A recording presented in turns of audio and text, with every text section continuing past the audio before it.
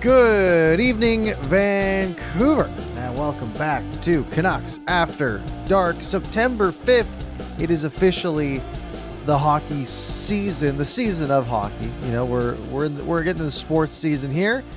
As always, joined by my co-host, Canuck Clay. How are you doing today, Clay?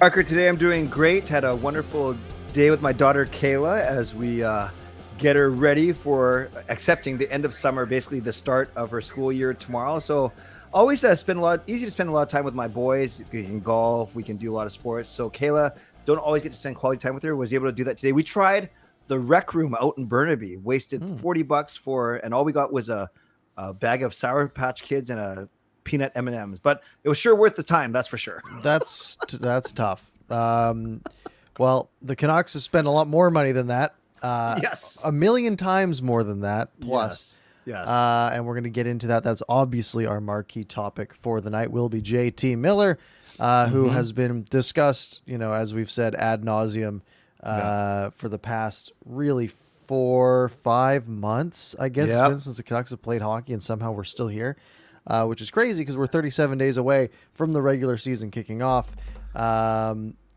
But at least we have actual news to talk about. We have news to talk about for the first time in a long time. And that's going to be the main one. We can also talk about Canada, the women's team winning the Worlds there. And that's probably about it.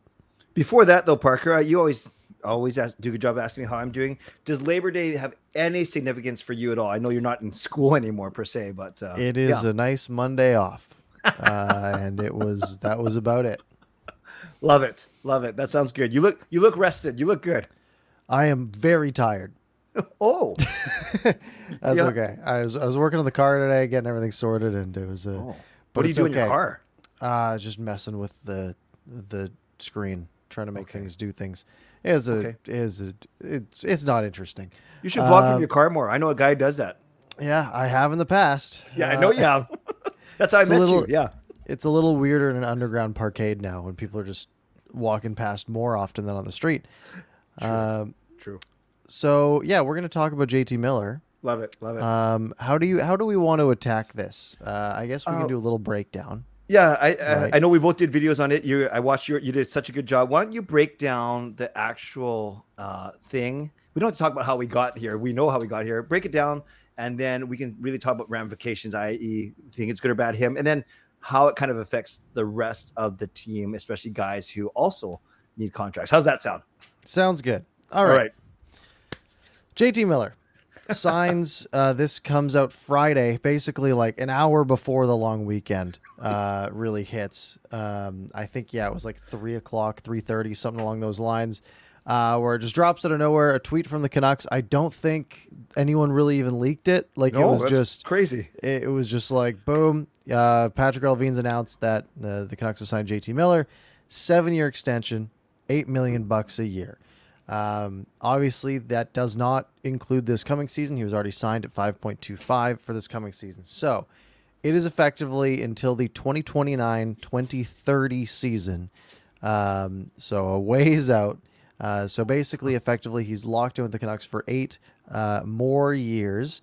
Keep in mind, he's 29 years old at this point. He'll be in his age 36-37 season as we get into that final year, I believe, if I've done the math correctly. So $8 million, no move clause for the first 4 years. Well, I guess no move clause technically for the entire contract, which means he can never get sent down. Then no modified no trade for the last 3 years with a 15-team no trade list. So basically half the teams in the NHL that he cannot go to, while there will be 16 that he would still be able to go to. Hopefully it doesn't really come to that, though. Hopefully this is ending up being a good contract where the Canucks are happy the whole way through. So initial reaction, you're sitting there Friday, 3:30, you're wrapping up for the weekend. You're like, all right, a nice stress-free long weekend. And then this comes up. First thought. I was driving home from the dock, Kate's Park. We just welcomed all of our campers from our annual Grade 7 camp. I had a van full of stuff that I had to take back to my office. And I saw the tweet. And then Sean, my son, called me and said, "What did you hear?" And I said, "Yeah, I just heard." So Gail, who was with me, I said, "Do you mind if I pull over and record a quick vlog?" You know how it goes, right? So did that. And honestly, Parker, my first reaction my first reaction wasn't that it was great or it was bad. My first reaction was actually, wow, I'm really surprised because, as you said, this management group is really good at keeping things under wraps. I had no indication this was going to happen. So admittedly, I was speaking from a state of surprise, shock, whatever word you want to use, as opposed to, man, this is the best deal ever, or man, this deal is the worst deal ever. It was more of, wow, I'm surprised that no one even heard of this. This was the definition of a blindside. It really got me. Yeah, my first reaction was, oh, this is a fake tweet. Hold on, where's the? I was looking for the weird spelling, like Canucks with a 4 instead of an A or something, or something along those lines, or like the little where they do the little white circle at the end. It's not actually a check mark. And I was like, no, and then I clicked on it, took me to Canucks.com, and it was like an actual thing. And I was like, huh. That was my thought too. That's surprising. They went for it. They just did it. And I mean, money wise, my initial thought was $8 million a year. Sounds about right. 7 years, a lot, about what I expected. And my sort of instant reaction was like, I'm not sure if I love it, but here we go. Yeah, and that's the thing. And we can, maybe a good way to talk about this is we can talk about the pros and cons of it, obviously. But that was the thing that struck me, Parker. But then it shouldn't really be a surprise to us is you're with everything what the Canucks do. You have a lot of people that love this deal. Best player of they had the season. Why won't you want this heart and soul guy? Durable, blah, blah, blah. He'll be fine for all 7 years. And then you have another group, and I'm sure we can talk about this to say, are we going to be that competitive now when that money counts? Are we going to be that competitive later when the money really counts, when you need contracts for other guys? So people just don't like the fact that it's 7 years and it basically pushes up our competitive window to basically right now when Demko Hughes. Well, I know we'll talk about all that too. So it's interesting to see those two viewpoints. I kind of land in the middle. I'm happy that it was done. I'm happy that it won't be a distraction because we've talked about that on the show before. But again, I was really surprised, man. I was really surprised. Yeah, it was very surprising. And my sort of MO has been the whole way that you want as big of a cup window as possible. That should be your goal, to build the best team possible that can compete for as long as possible. Because you're going to run into situations like the Vancouver Canucks of the late 2000s, early 2010s did, where they had they were a championship caliber team, but they really only had one, maybe like a couple of shots at it, but really they had one shot at it. And at that point, you get to the Stanley Cup final, it's 50-50. But even then, you're going up against 16 other teams, maybe 6 of them that are sort of in that same like elite contender phase as you. Well, only one of those 6 is going to win. So if you aren't making your competitive window long enough, you're going to run into some trouble. And that's what we're seeing with Calgary right now, right? Like Calgary is basically locked in, like, okay, next 2-3 years, Calgary has to do something now because they're going to fall apart after. But they then have to beat Colorado and Tampa and all these other teams now that are trying to do the same thing at the same time. And that's where a deal like this stresses me out a bit, because when you're looking at signing a guy for $8 million a year, 7 years, your goal is usually, especially a player who's 29 years old, he'll be 30 when this contract kicks in.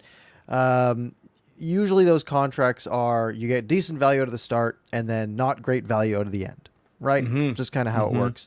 Unless it's Louis Eriksson, then it's bad value the whole way through. So if you're going to get good value to start, bad value to the end, well, you're trying to maximize the beginning, right? And you look at some of the contracts the Canucks have where, Elias Pettersson for the next 2 years is only making, 7.4, which I think is a pretty good deal for a guy like him. Connor Garland could be a pretty good value. Quinn Hughes making under $8 million a year and is probably worth more than that. And Thatcher Demko making $5 million a year for the next 4 years. You have these pieces that are really good for like a compete now. The problem is the supplemental pieces aren't really there. But if we're talking about right now, like let's say JT Miller is going to be worth that $8 million for the first 3 years of that contract. Let's say the next 4 years, JT Miller's positive value. Well, the problem is now, we're dipping into the end of that where, let's say 5 years from now, Demko needs a new contract. Hughes will be up for an extension. Pettersson will have already gotten a new contract. Brock Besser will be a UFA. There's going to be salary cap's going to go up. by a good chunk around then too. But the Canucks are also going to have a bunch more paying to do at the exact same time. So yeah, it really is we got to try to get in because that's sort of where we're at.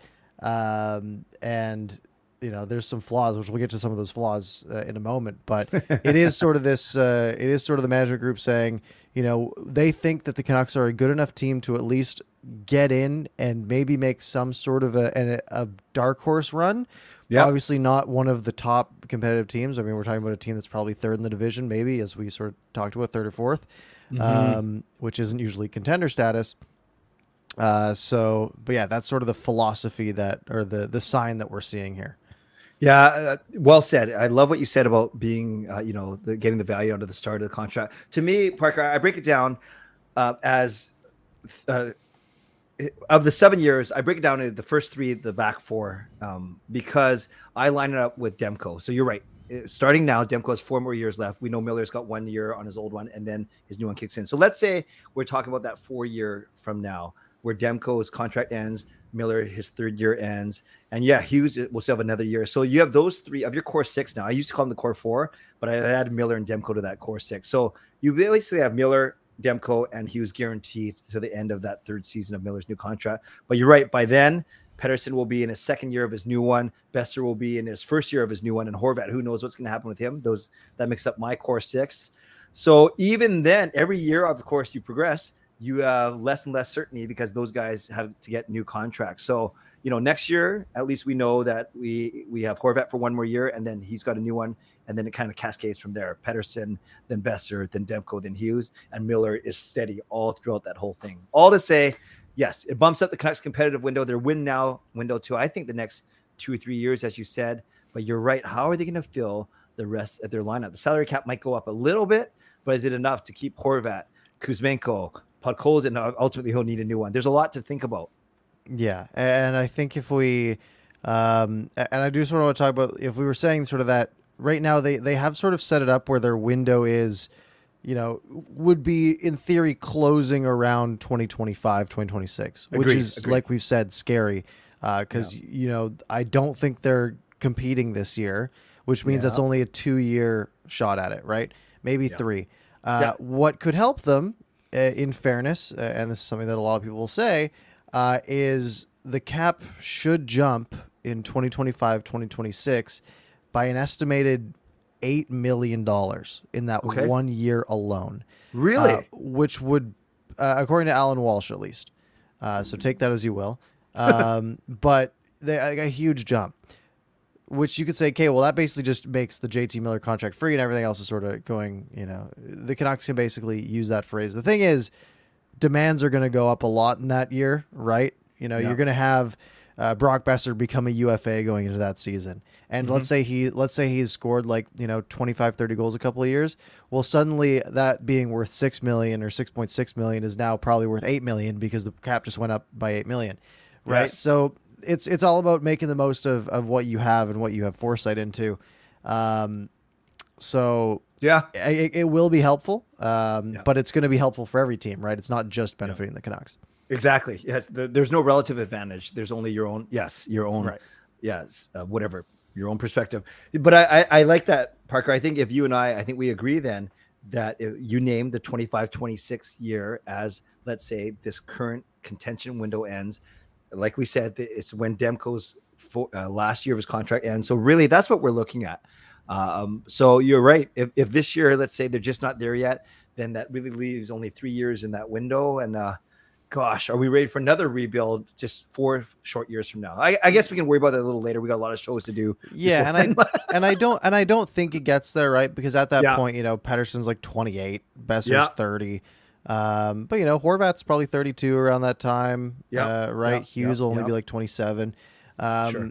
So there'll still be those core pieces. Again, it just depends on if they're getting priced out, right? Yeah. And what you're necessarily losing them for, whatever that ends up being. So basically, what the Canucks have done is they had an option. They basically had the choice of trading their 100-point player or keeping him. Now, when you put it like that, which some people have done, like Chris Gear, for example. Yeah, that was fun, wasn't that? That was entertaining.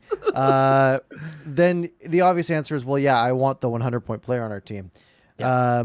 The other part of that is, though, like, yeah, how is that going to impact your cap down the road? Because if they could have got him for, $9.5 million for 4 years, right? Suddenly we're in a much different conversation because, like, okay, well, he's going to be that $9.5 million player for the next 4 years. And then we worry about the tail end when we get there. Maybe you trade him at that point anyways. But obviously JT Miller, why would he take something like that, right? He wants the term.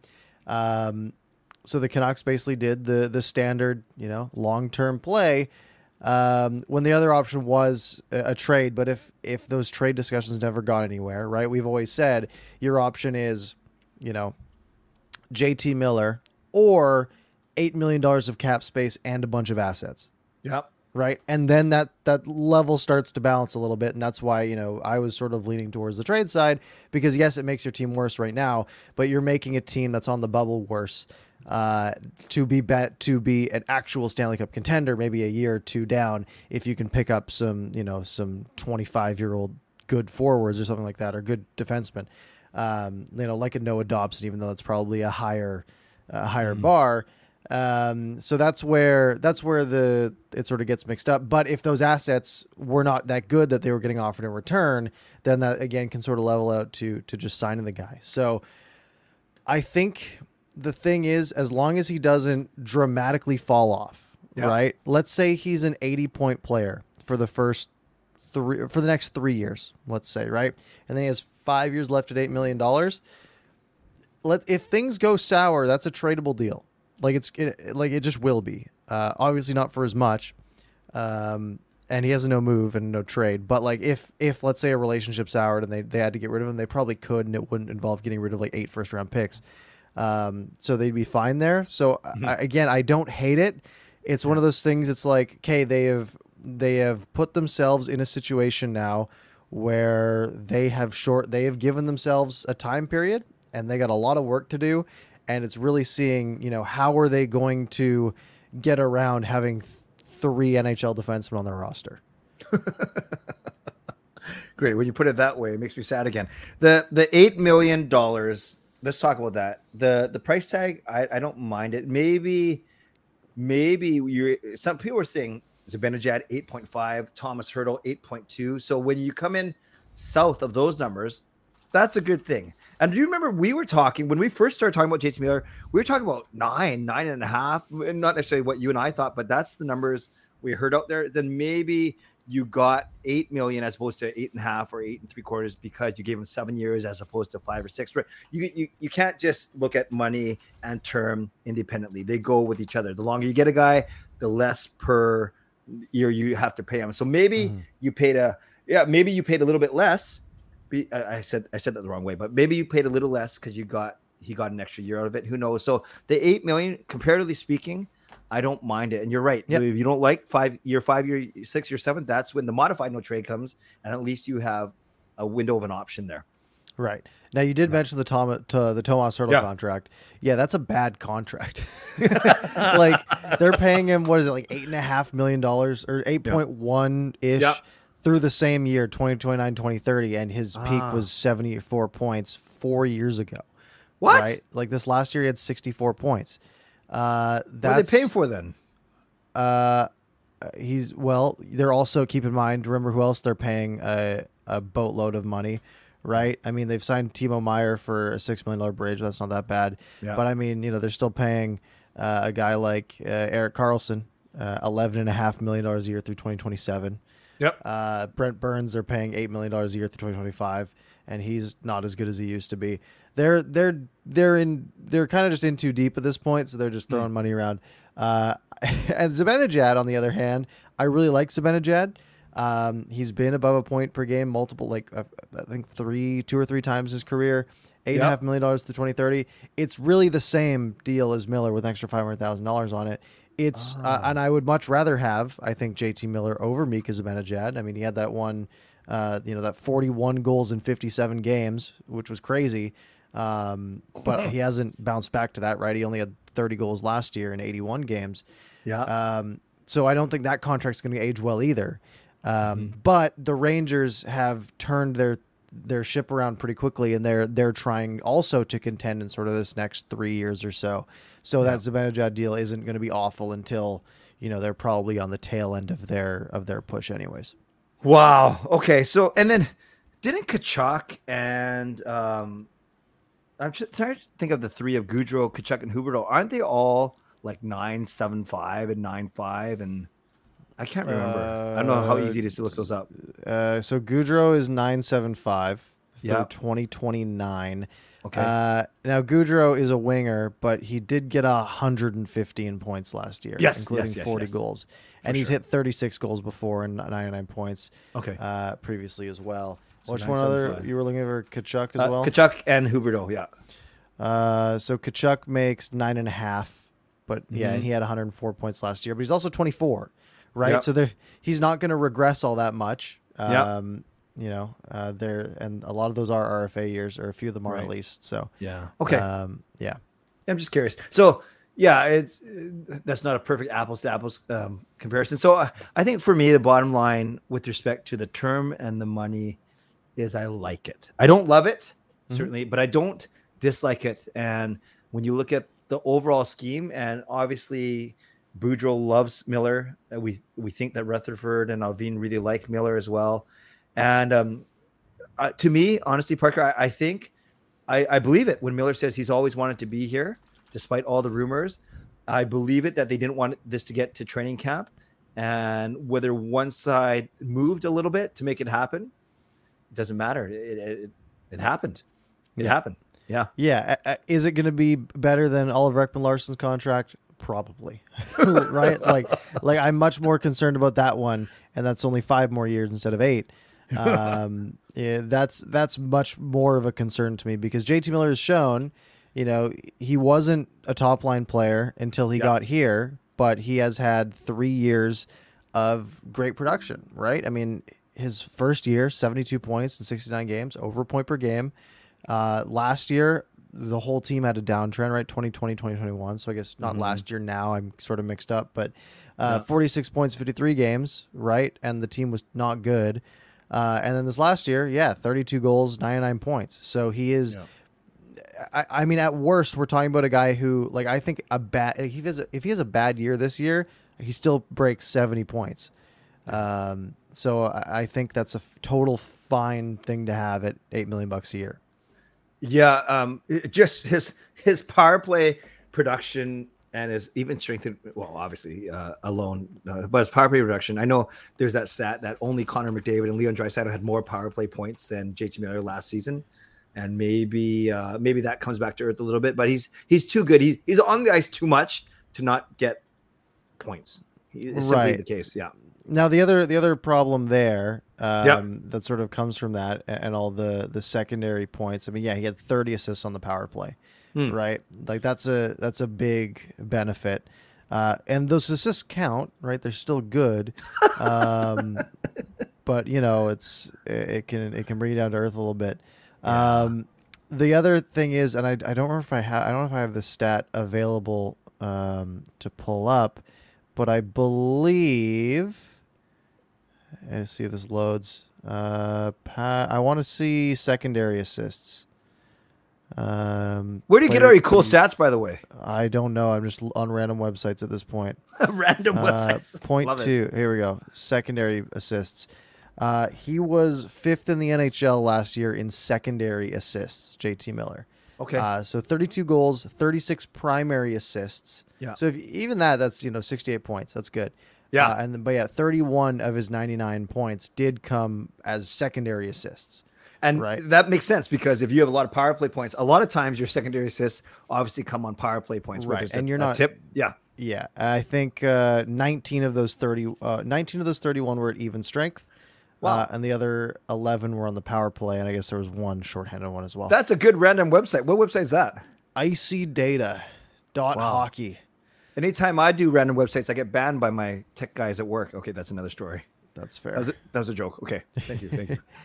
But yeah, so I mean, about 30% of his points are secondary assists. Okay, which it's not that bad percentage wise. Like it's not crazy different from anyone else that's high up on the points charts. I mean, actually, maybe it is.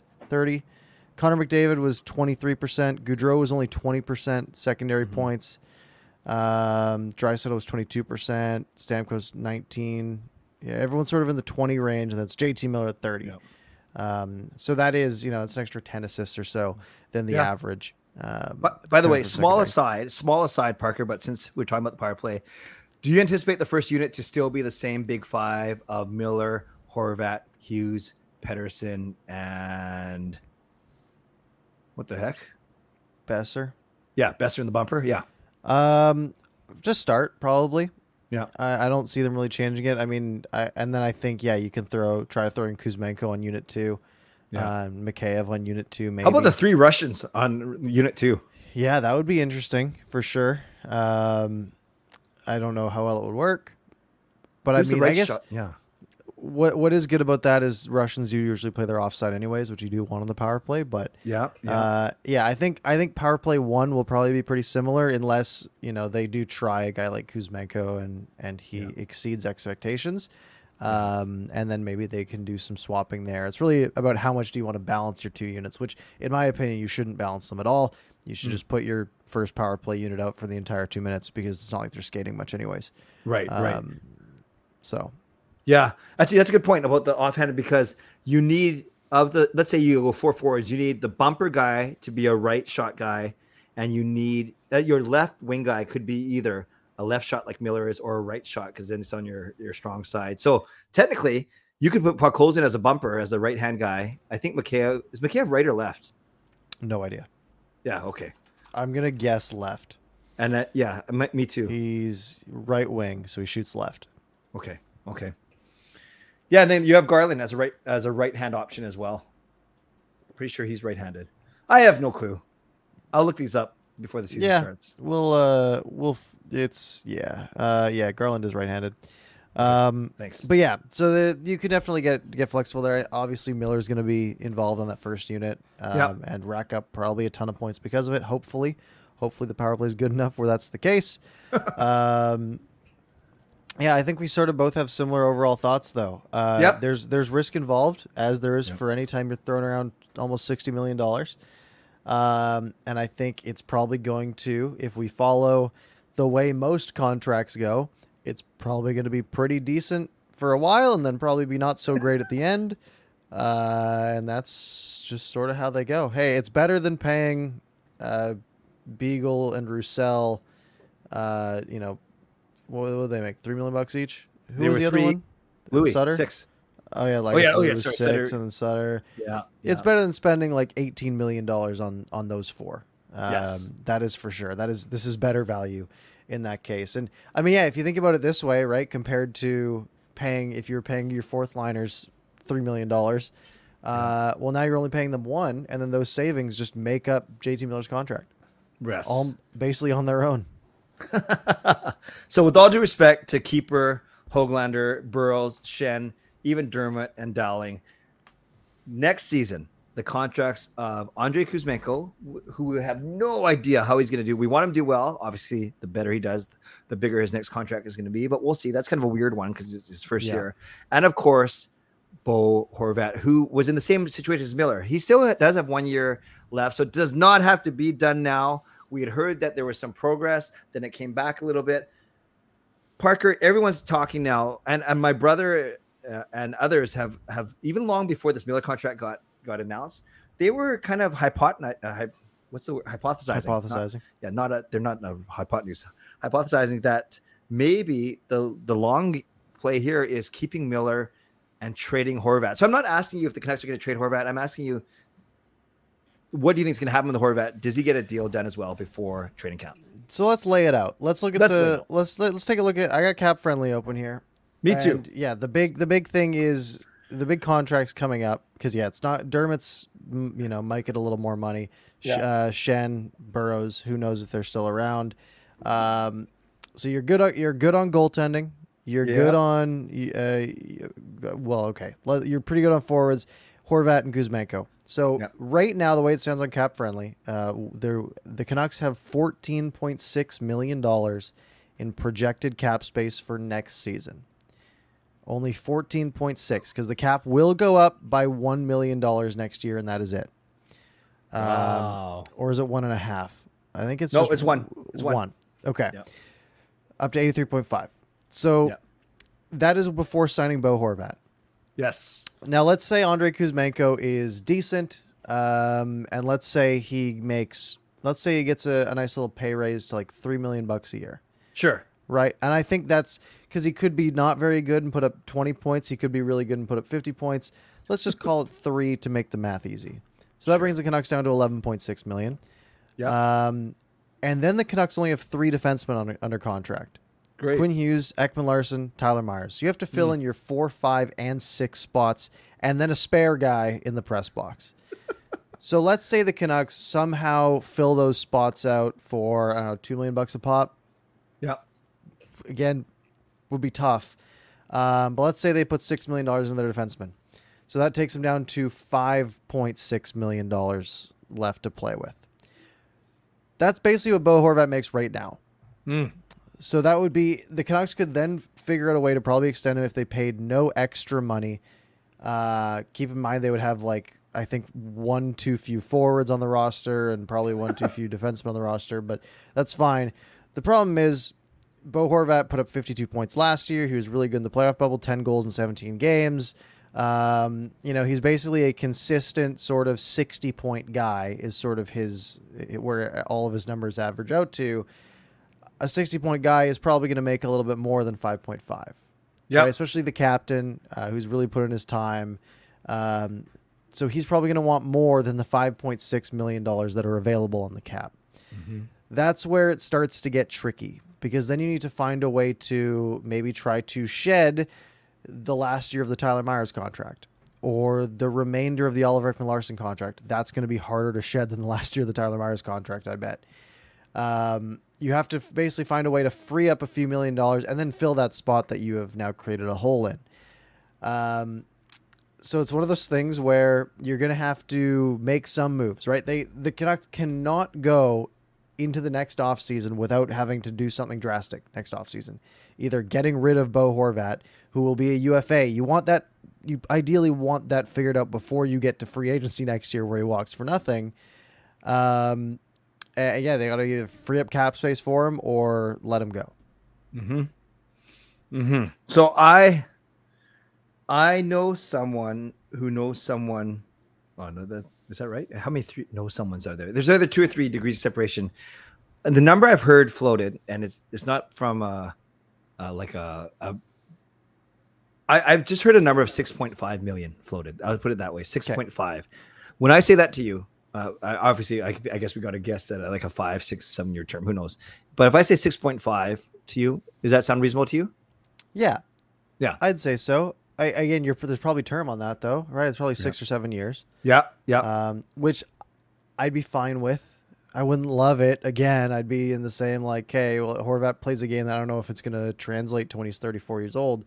Right. But, we're in a spot where they've committed at this point, right? So at that point, say if it's 6.5, let's go back to the start. We had 16.4 to play with. Mm-hmm. Let's say that he takes, let's call it 6.4, bring us down to $10 million. And then you got to sign. So for $10 million, you have to find 4 defensemen for your roster. Maybe just 3. Let's go with just 3 because you can bring up a guy like Rathbone, let's say. Mm-hmm. But you got to find 3 defensemen on your roster. You got to find 2 forwards and pay Andrei Kuzmenko. Oh, and Niels Höglander was another one as well. He's probably in for a mild raise, right? Maybe to 1.25 or something. Exactly. Yeah. So, $300,000, not enough to mess with the math. But yeah, the Canucks will have some holes to fill. It's probably doable, but we're already talking about a not great defense, right? And at some point, do you have more value paying Bo Horvat or trying to put that money towards another defenseman? I don't know. It's a tough question to answer because at that point, there's a real chance that Bo Horvat's just your third line center. And you want to be paying your third line center $6.5 million? Probably not. That's a really good point, actually, when you put it that way. Yeah, 6.5 for a 3C. That's a really good point. Probably the best 3C in the league, though. Yeah. That's where you put the lotto line back together, I think. And then he can be 2C. Yeah. Yeah. Well, you laid that out really well, as you usually do. Yeah, I like Horvat. You know, he's my favorite current Canucks player. He brings so much to the team. I know someone asked earlier, Horvat versus Miller as a captain. I think Horvat's a good captain. Yeah. Great face in the community. All those things. But when you look at the pure numbers, yeah, he actually puts up good stats too. He's pretty durable. But 6.5 is a lot for a 3C if that's what you're calling him. But we're only calling him that because they like to have Miller in the middle. Otherwise, he'd be a 2C for sure. Oh, so tricky. Yeah, and the problem is the Canucks have, too many good centermen. Really, right? They have basically 2 number 1s and a number 2. Yeah. Which is great. But especially if you're going to put Miller with Pettersson, right? That's great. But yeah, the problem is that they also only have 1 top 4 defenseman, basically, right? Right. And that's where it's sort of they need a bit of a reallocation of assets. And that's, if you take the personal side completely out of it, that's the conclusion you get to, right? Because I love Horvat on the team as well. I think he's, was the obvious choice to be the captain. And but the Canucks have now 3 valuable centers and not enough defense. And that's where it gets tricky. What would you think of this, Parker? You move Petey or Miller to the wing, and then you keep Horvat as your 2C, and you also, by moving Petey or Miller to the wing, then that you can get that $5 or $6 million of cap space by trading one of Garland or Besser. Not right now, but like down the road. I mean, yeah, it makes sense. Obviously, I think neither of them have any trade protection on their deals. Besser does, and in the last year, he gets a 10-team no trade. Oh, interesting. Because he's not technically an RFA at that point, so they can have trade protection. So yeah, it is a reasonable thing you could do. I don't know if you're getting a ton of value for a Brock Besser. I think you're getting more value for Garland, and I think I'm just basing that solely on cap number, right? Yeah, it's a $1.7 million difference for players who basically had the same production profile. last year. You got it. Yeah, right? You got it. I think so. It's would I rather, out of those, who would I want to keep the most? Yeah, it's probably Horvat. Maybe, again, he's 2 years older than Besser. That's not huge though. Again, they need to find some way to get good defensemen, and if that's the way it has to be done, then that's fine by me. Isn't it funny?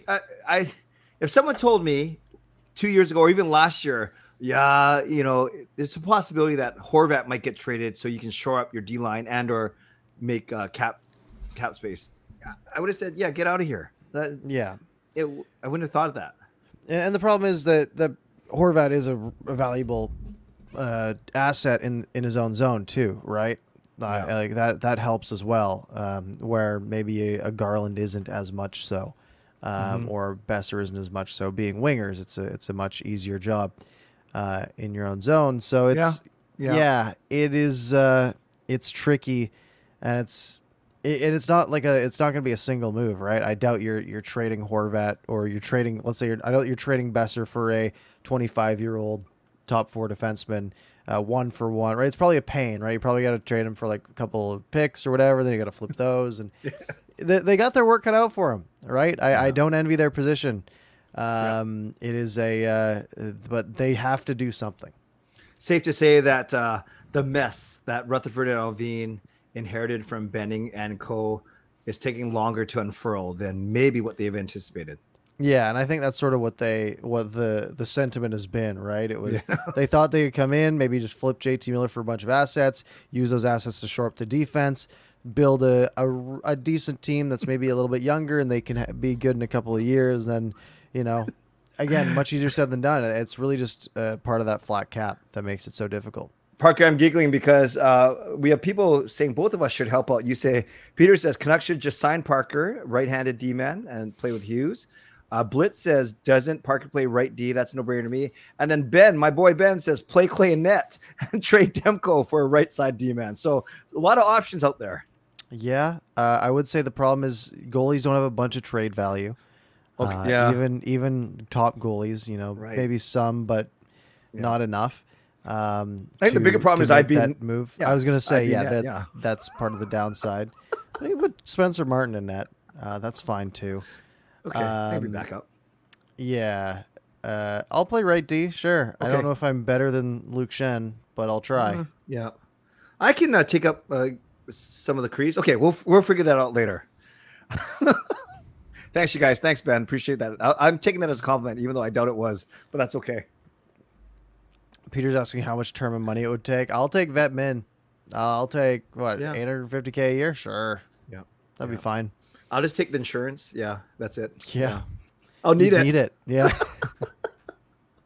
Nah, that's so bad. That's so bad. Yeah, well, maybe that's something we can do. If we're ever running out of, not today, thank goodness, but if we're running out of topics, we can make our all Canucks After Dark team, like a full roster. But then would we end up insulting a bunch of people or complimenting them? That's the question. Yeah, I'm going to put a poll here. Oh, no. And it's just, I just want I want everyone to give us their opinion on the JT Miller signing. It's just a rate the signing, A, B, C, or D. What would you call it? Give us your opinion in the poll right now, and hit the like button while you're over there. That would be nice. Yeah, that'd be good. We got about 20 minutes left. Should we go to the people? Take some questions? Let's do one more thing. One more hockey topic, and then let's go to the people for the last 15 minutes. The women's, the Team Canada. Yes. After getting blitzed 5-2 in the preliminary round, come back and beat the United States 2-1 in the gold medal game. Yes. I didn't watch it because it was early in the morning and I didn't know it was on yet. I thought it would be an afternoon game. Yes. But it was on at like 10:30, so I missed it, unfortunately. But I think they've won. They just win every time, which is nice for us. They're good. They're good. Basically 3 wins in the last year, with last World Championships and the Olympics and this one. Nice. Which is awesome. I'm just sad I didn't watch it. Me too. But big story. I guess you heard that Scott Smith. Yeah. He's the president. What's his title? Things like the CEO or something. Okay. He was the one giving the gold medals out, or part of it. Yeah. Yeah. Real classy from Hockey Canada, as they continue to be, seemingly. I'm not as informed as I should be, but it doesn't seem like Hockey Canada is doing their best. And it's strange. It's coming all this craziness and this purging or lack thereof. All this stuff they're figuring out is happening while Canadian hockey is enjoying some really good success. That's kind of like the weird part of it. Yeah, it makes it's tough to celebrate the moments, right? Without that always just hanging over. So great point. Great on the women who played, though, right? Like that's there are times where we can say screw Hockey Canada. The organization clearly has some work to do, but the players are unstoppable, which is fun for us to root for. Right. Justin Brutz, I love this. He says 2 goals by Jenner female Demko Debian with stellar in the last minute, and also Poulin with a huge game save. I did see the last few seconds. They played that a lot on Twitter. Mm-hmm. It's crazy. I don't know, even in your your beer league or whatever, or your good leagues, do you ever get into those last minute scrambles, or is it never get that crazy? Those look pretty fun. You get them sometimes. They're very stressful. It's especially because what'll usually happen is you'll go out on defense with like 90 seconds to go in the game, and you're thinking like, we're just gonna lock this thing up, and the puck comes back in your own zone, they pull the goalie or whatever, and you're just scrambling back and forth, and it gets tiring. Those last 15 seconds when you're dead tired and you look over and someone has a scoring chance, you're like, I can't get there, it's just too far, too fast, and you're just hoping that your goalie stands on their head. And it gets exciting, that's for sure, but it is scary. Parker, I'm guessing I would not surprise you nor any of the viewers or listeners to say that when our roller hockey team is down or up a goal with the last minute, I'm usually cheering from the bench. Yeah, I understand. I'm not defending the lead, and I'm definitely not out there trying to pot the game time goal. I'll put it that much. Unless truly I'm stuck out there, or they just need my big butt in front of the net. And then once in a while they'll put me out there, but very rarely. Gotcha. Yeah. All right. Shall we? Yes, and let's do this, Charms, to start this off, just because, Parker, you understand this. Since we're talking about us on the thing, on the rink, what would be the J-Fresh model be for Clay and Parker would have to be an analytical stat of 100% WAR. So I don't even know what that means. Yeah. So remember, there's always the percentiles Yep. for each stat. So for positivity, you'd be on the 100th percentile. You'd be top tier. Wow. It's making me cry. Actually, I do have something in my eye, so carry this for like 10 seconds. I don't know. It depends on the categories. If we're talking hockey, and you putting us in the NHL caliber ranks, we'd both be at 0, unless the stats go negative, which they probably should in that case. They would for me. Okay, let's get to some. Thank you, Sharms, though. Appreciate the love, sort of, kind of. All right, Fangirl, how would you rate the first off season for this new management? Because league year is right around the corner here. We're basically kicking things off. We got preseason in, Young Stars in 2 weeks. We got preseason right after that. Where do you stand on off season number 1 for this group? I'll give them a B plus because if I count Boudreau as part of that too, because remember Boudreau had to be re-signed. You have the Miller re-signing. I'll give it a B plus. Yeah, I'd go B minus. I think. Okay. I think just the Miller contract again sort of is like a B minus for me, and that's the biggest. That was the biggest thing they had to take care of this offseason. I like how we got Kuzmenko ahead of everyone else. That's great. Yeah. That's definitely a positive. I like that. I liked the UFA signings. Mikheyev's a little scary to me at that cap number. But Curtis Lazar being basically free is great. So it sort of balances out. Okay, that's fair. I like this from Jaskrin. Would you rather fight Tom Wilson or Ryan Reeves? I'm turtling regardless. So, but if you had to pick one, probably Tom Wilson. I think he's smaller. Yeah, Reeves just scares me. He is a frightening person. Yeah. Because I don't think he would care that I'm not a professional hockey player. Yeah, you actually see Tom Wilson. Did he make it to? He's made it to an All-Star game once, right? Maybe he's a good player. Yeah, I just picture him yucking it up with guys, or maybe I'm thinking no, it wasn't John Scott. Yeah, I got to look that up. But I have this image in my head of Tom Wilson actually smiling, and get along with guys. But maybe I'm wrong. What else do we got here? I wasn't looking at the bottom. I want to see what the poll was. We got our poll for the Miller signing, 60 votes. Yeah. I hit the end button. We have B taking the win for the Miller signing at 66% of the vote. Yeah. 25% giving it an A. 8% giving it a C, and nobody giving it a D. So everyone is sort of saying good to great. And I think that's pretty fair. Yeah, that makes a lot of sense. I did a poll like this on Twitter, Parker, and if you equate A to love it, B to like it, C to dislike it, D to hate it, very, very similar where, 90 for me, it was something like between 90 and 92% either loved it or liked it. And same with us, 91% gave it an A or a B. So that makes sense. Fair enough. I got this one. I started from earlier as I learned how to actually use StreamYard in the back. I'll give you some time to think about this because unless you know right off the bat, because I've talked about this before, but I'd love to hear what you think. If it were me, and you often think of lines in pairs, so I'm pairing Horvat and Pearson, Petey and Besser, and Miller and Garland. So I got Miller and Garland playing with Kuzmenko. I got Petey, Besser, Podkolzin, Horvat, Pearson, and Mikheyev, and then my fourth line of Lazar between, take your pick, but I'll go Joshua and Hoglander. Then I got Dickinson and Lockwood as my 13-14. So those are mine. I actually have the 3 Russians spread out over the 3 top lines. You know what? I forgot Tanner Pearson was a thing until you said his name. Well, I'm glad we're talking about it. Yeah. I mean, I don't love Jason Dickinson making 2.65 and being on in the press box, but that's fair. I think it's the right choice. Yeah. I think I'm putting the lotto line together to start. Is where I think I'd want to go. I want some explosiveness up front. Okay. I want to see if we can start scoring some goals early. I think my second line is going to be sort of, I don't know, you could go Horvat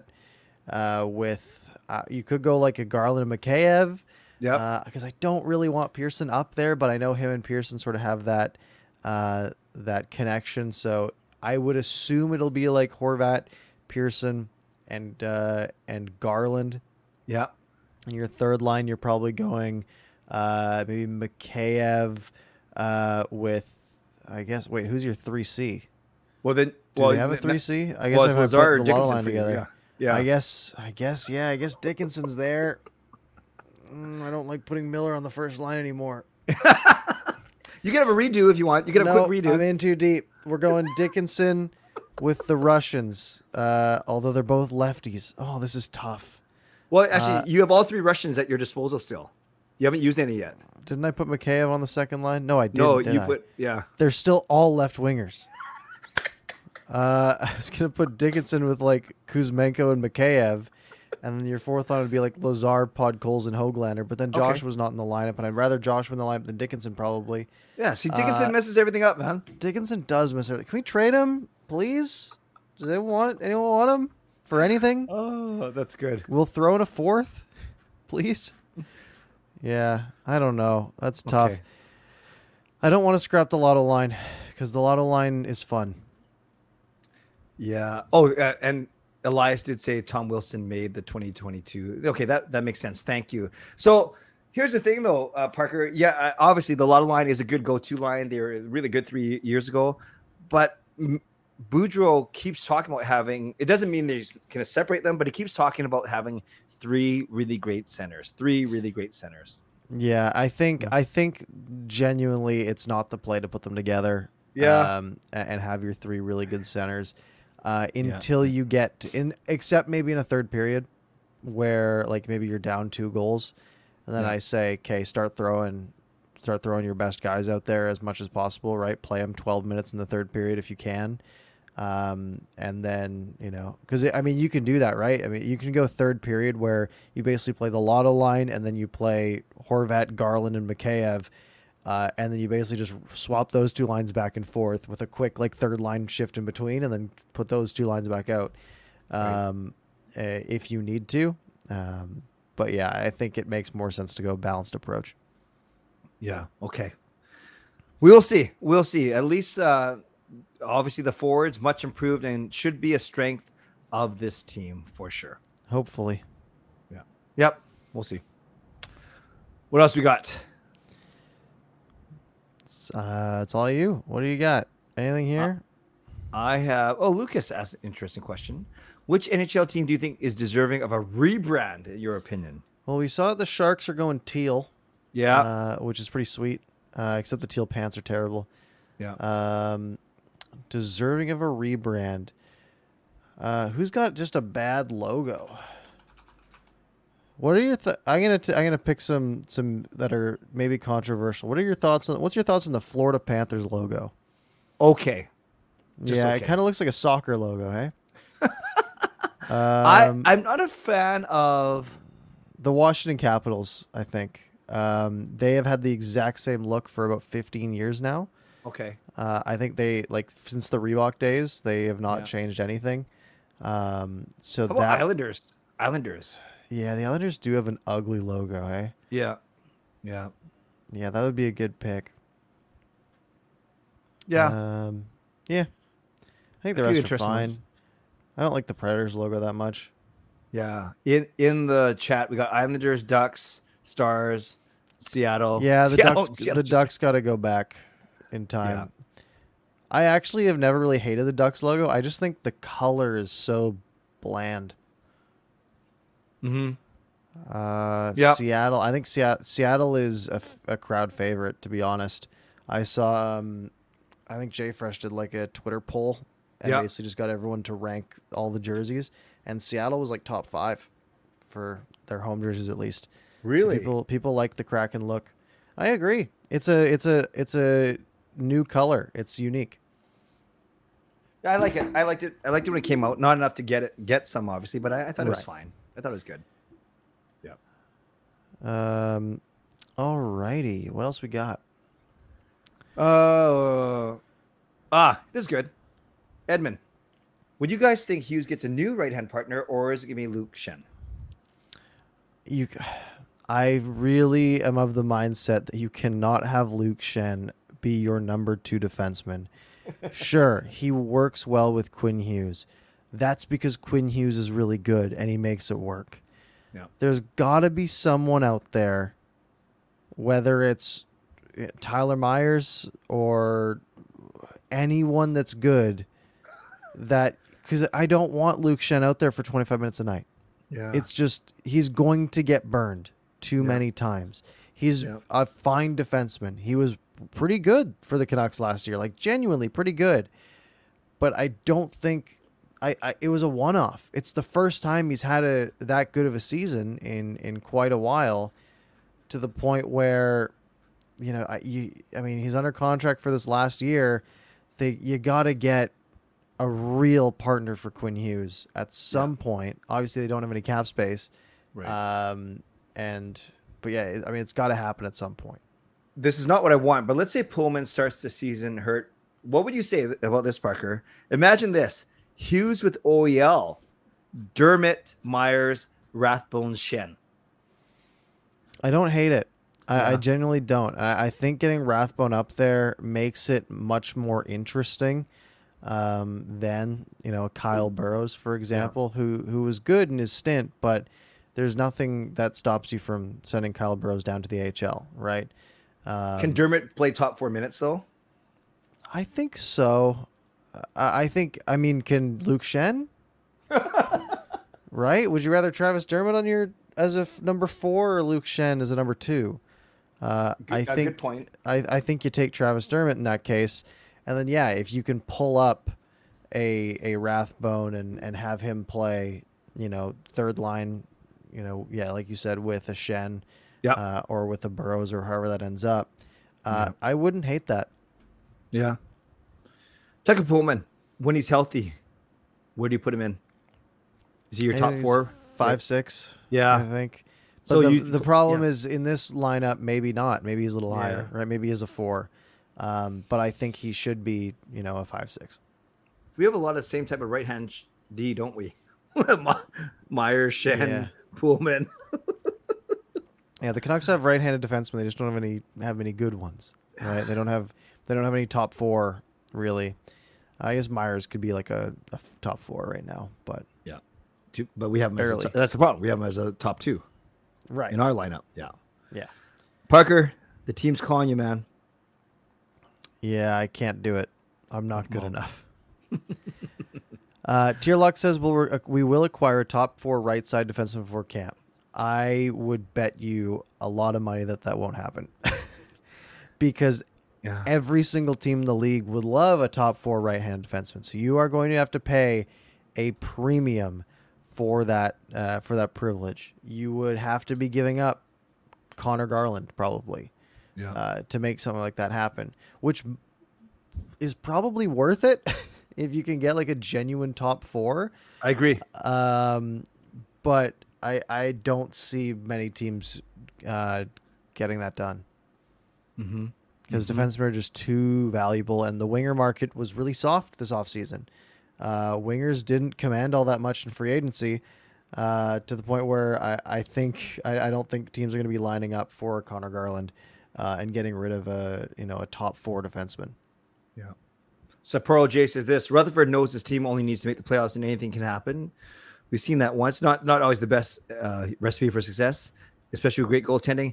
He literally said this in an early interview. They are now a playoff team. Parker, my question is, are the Canucks a playoff team in your opinion? Not 100%, right? I mean, we said this last year. We had this conversation a year ago, and we said, this is a playoff team. Yeah. And they weren't, right? Maybe they were for the last half of the year, but you got to do it for 82 games. Yeah. I don't like the win and you have a chance argument. Because sure, it's technically true. The problem is, let's say you are a worse team, right? Let's say you're going up against a Colorado. Sure, you could win that series. Maybe there's a 30% chance you win that series, right? Which is pretty good odds against Colorado in a 7-game series. But let's say you have one series that's kind of a gimme, right? You're against a pretty bad team. Maybe you have a 70% chance of winning that one. But then you have 3 more where you only have like a 30% chance to win, right? So what happens there is you multiply 30% by itself 3 times, and then throw in that 70% in there for good measure, and now you have a 2% chance to win the Stanley Cup. So on average, if you go in and you're against better teams, maybe you win the Stanley Cup 2% of the time. So you need to win and get a shot 50 times. Well, how many times have the Canucks made the playoffs historically? What is it, like 20 something? Probably half the time. Maybe half. Let's say 25 to make the math easy. They haven't won it. They've only made it to the end three times. Yeah. Right? And so let's say you're making it. Well, I mean, 16 teams make the playoffs, right? Let's say everyone has an equal shot to win it. So you have a chance to win 1 in 16, right? I mean, that's only going to be maybe once every 40, 50 years. Yeah. So you need to give yourself the best chance possible. Sure, they could make the playoffs and then go on some crazy run and win it all. But that's basically what they did in the bubble, right? And they ran into Vegas, a team that they almost beat, that they were so clearly outmatched by. And it took a goalie putting up a .985 save percentage for them to have a shot, which is not going to happen again. Because it just doesn't. I'm not expecting Demko to put up a .985 in any series anytime soon. Which brings us full circle to our very first conversation as to why this JT Miller contract signals that the Canucks are trying to go all in now over the next few seasons. And even that, though, doesn't guarantee a single thing. So that's what we're ready for. An exciting, not just season, but a few upcoming seasons. But I don't know, Parker, we're less than a month away, or we're basically a month away now from the start of the season, a couple weeks away from the first preseason game. That's pretty exciting. 3 weeks away. Yep. Yeah, and the Canucks have they didn't lose JT Miller coming into the season, so they do have him at a reasonable number for this year, which means they should be making the playoffs this year. That's the standard that has been set. The offense is good enough. The defense probably isn't, and the goaltending definitely is. So that's where, can the offense and the goaltending make up for the defensive woes that they will have, and be enough for this team to win, 40 something games and ideally end up third in the division. Right. And let's end off with this, Parker, because I know you're an NFL guy, and the NFL season starts this Thursday. Big matchup, potential super clash on the Thursday night. Rams at home. Who you got? I got the Bills. Yeah. Josh Allen. Yeah. It's pretty good. Also, I do want to answer this one question because it comes up every single time we talk about, or anybody talks about, like, oh, you just gotta get in, you have a chance. With the LA Kings winning the Cup, being the 8th place team in the conference in 2012. Yeah, so there's one example. Yeah. Remember I said 2%? Yeah. There's your one example. Also, if I remember correctly, didn't they have a ton of injuries in the first half of the season? And were way out of it, and then went on an absolute heater before they went into the playoffs, and were like the best team in February, March, and April. So they destroyed Vancouver in the first round. Yeah, because they were they were one of the best teams in the NHL at that time. They just had a really bad first half of the season. They were still very well constructed. Yeah. So we understand the sentiment. We're just trying to lay out the math and the realistic, and quite frankly, we have to aim higher than that. Yeah, I think that's the bottom line. I don't want 3 years of being third in the division. Yep. Because there's still 10 teams above you. The odds of you winning a Stanley Cup in that time is extremely low. Whereas if you can build one of the best teams in the NHL, like Tampa Bay did, and they won twice, like Pittsburgh did, and they won a bunch of times, like Chicago did, and they won multiple times, like Colorado has done, and now they've won a Stanley Cup, and there's no reason to believe that they won't be involved again. That's the level we want. We don't want to be, the team we don't want to be the Nashville Predators in that one season where they made the final against Pittsburgh. And then I think San Jose did the same thing.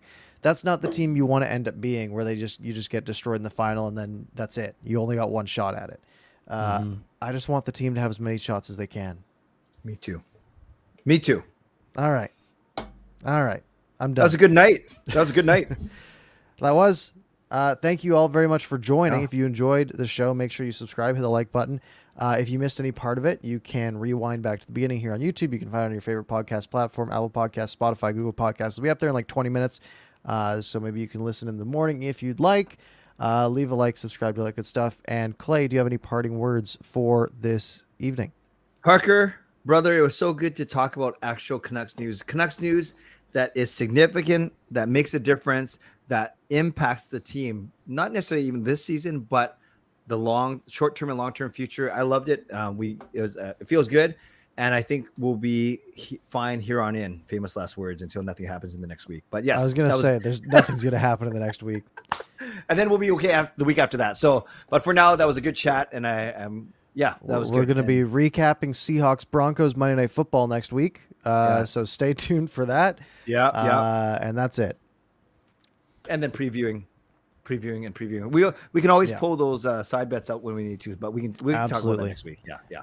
All right, folks. Thank you all very much for watching. Have a lovely week, and we will see you next time.